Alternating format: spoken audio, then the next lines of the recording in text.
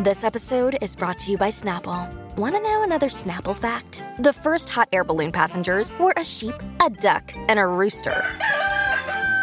Ridiculous. Check out Snapple.com to find ridiculously flavored Snapple near you.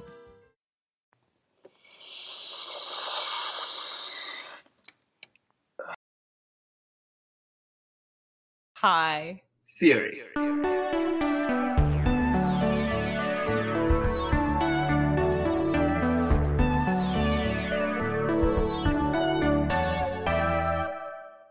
Welcome to High Theory. In this podcast, we get high on the substance of theory. I'm Kim Adams. And I'm Sharonik Boshu. We are two tired academics trying to save critique from itself.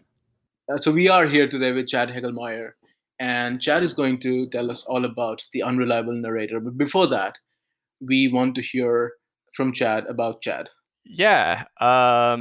I am Chad Hegelmeyer. I recently graduated from the PhD program at NYU in English and am going to be starting as a postdoc there in September. My field is 20th century and contemporary American literature, and my dissertation was about fact-checking in literature. So we might see some ways in which this the topic of the unreliable narrator is somewhat related to the idea of fact-checking. Yeah, I mean, so we have talked about your work previously, and for people who are listening, Chad and I, we shared an office space at one time. So yes, that was brilliant. I'm just gonna, jump right ahead and ask you, what the heck is an unreliable narrator? Yeah, so actually, when I was talking to Kim about being a guest on your great show, I wasn't even sure if an unreliable narrator would be a good topic because it's not really a high theory term, although it's definitely a literary theoretical term. But it's also one of those terms that I think a lot of people think they know what it means. It seems obvious that it's just a narrator that you don't trust, but it's actually a little more like subtly complicated than that. So it is a really sort of when I grade my students' papers, it's a really popular sort of idea with even amongst my students, and see unreliable narrators as something that they can bank on, sort of.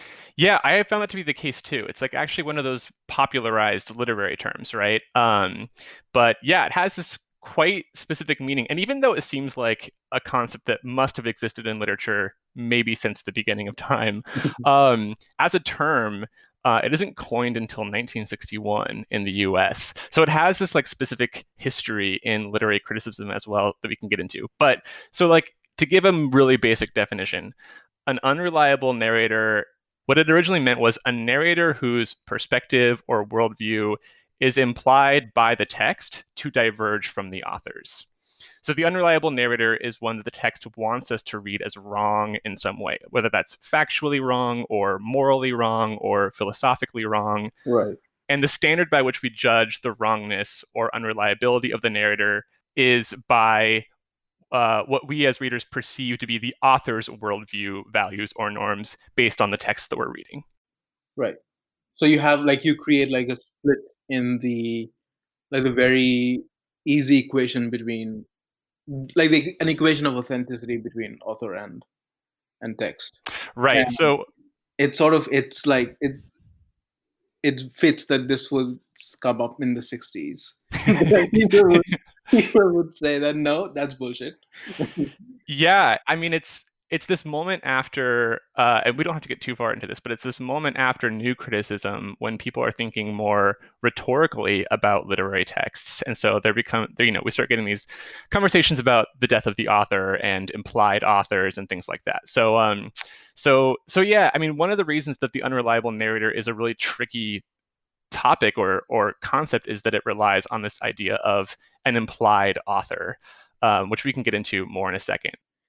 Sorry, I mean, I distracted you, so can you just give us the coinage now?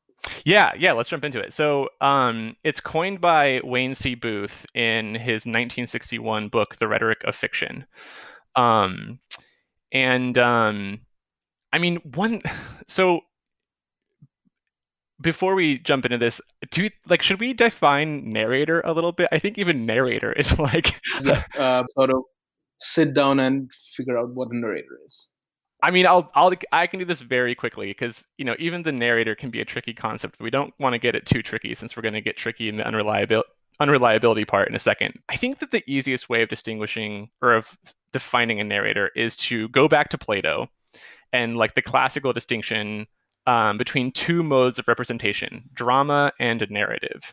So it's the difference between directly showing a story and indirectly telling or reporting a story. So in drama, you have like, you think of a play or a movie, you have figures that you're watching act out the story. But in a narrative, someone is telling you that story. It's coming from one person. That person is the source or mediator of the story. And that is the narrator, right? The figure or the instance within the text that is the source and mediator of the story.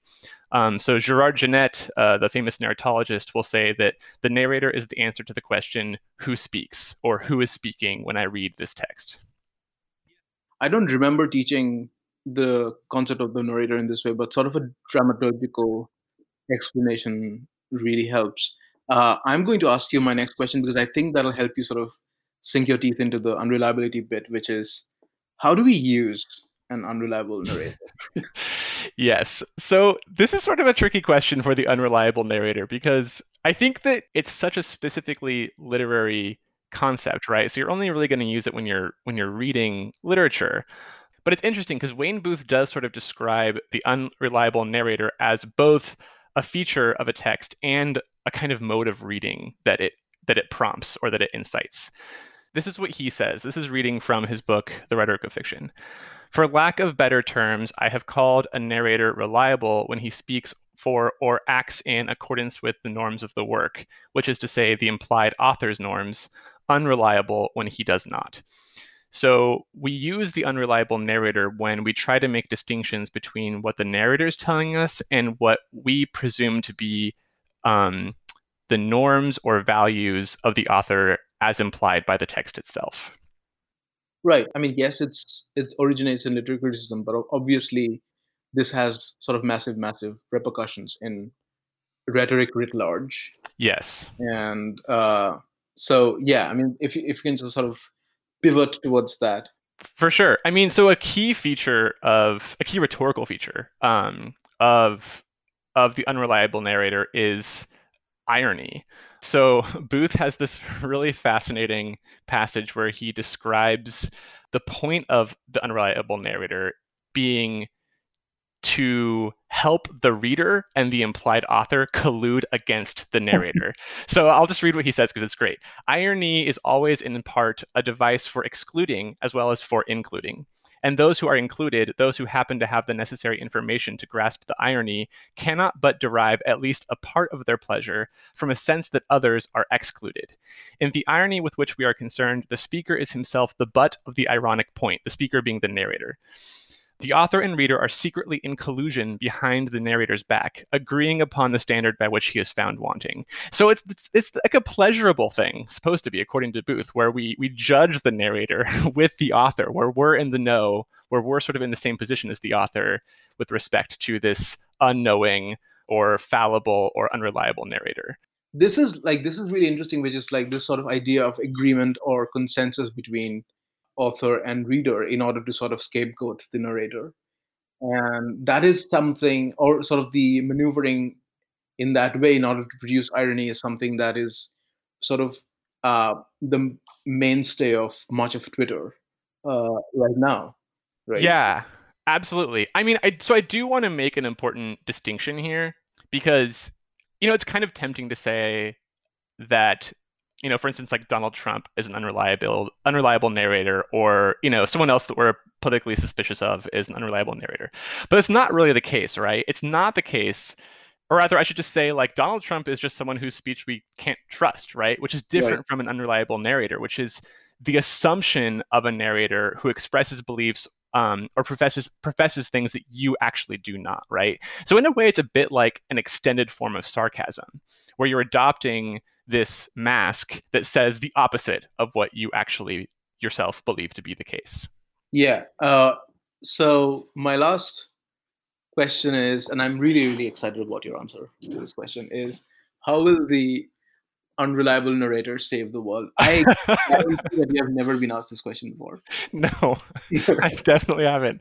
I mean, I think my first inclination is to say it won't.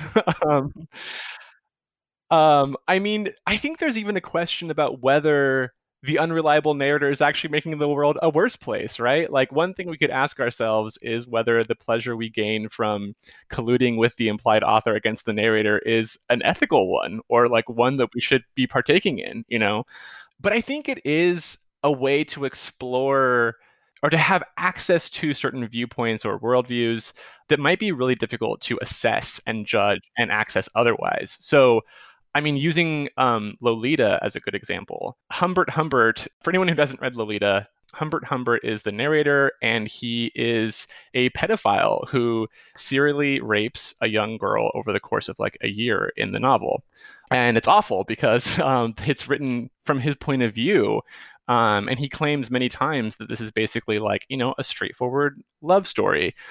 And it's even more disturbing because the way Nabokov writes Humbert Humbert's narration, it's sometimes genuinely beautiful, insightful, and profound. And of course, at the same time, it's horrifying, monstrous, and despicable.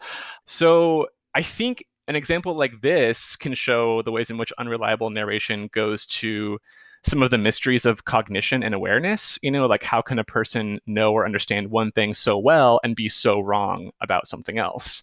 And it also addresses lots of questions about, like, to what extent or whether we can pull apart aesthetic form and ideological content. I think it also gets to the heart of this desire for there to be some kind of like moral judgment in our narration and stories. I think we live in an age now where we kind of don't want our stories to have like these overt or obvious moral dimensions, but we also do, right? I think that the unreliable narrator gets particularly tricky in moments where people feel like there are multiple claims on reality, right? Where like reality feels fragmented or difficult to understand, and there seems to be these like competing understandings of what's going on.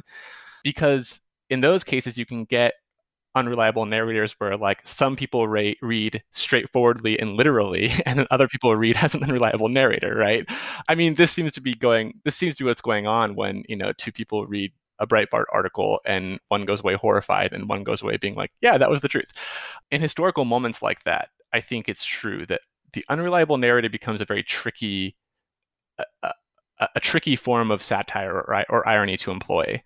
Often, not always, but often extreme forms of unreliable narration are meant to shock readers, right? So, you know, think of Humbert Humbert in Lolita, or even for a slightly more recent example, the narrator Patrick Bateman in American Psycho, who's an extreme sadist. And we're not supposed to read that book as like a fun romp through torture and cannibalism, right? We're supposed to read it as like horrifying and disturbing. So I think in moments of extreme political or social divisiveness, you do sort of need a more extreme or more blatant form of unreliable narration if you want it to be read, if you want to guarantee that it's read that way. Yeah, it's a subtle technique, right? And so when subtlety is not really of the moment, like it is right now in our political culture, it can be difficult to employ. Okay. Thank you so much, Chad. Thank you for talking to us about the unreliable narrator. Of course. Thank you for having me.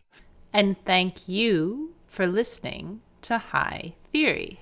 If you like our podcast, please review and subscribe on Spotify, iTunes, Patreon, or wherever you get your podcast fix. You can also find us at hightheory.net. Owen Quinn composes our theme music, and Kim Adams and Sharanik Bosu edit our audio. We hope you have a highly theoretical day.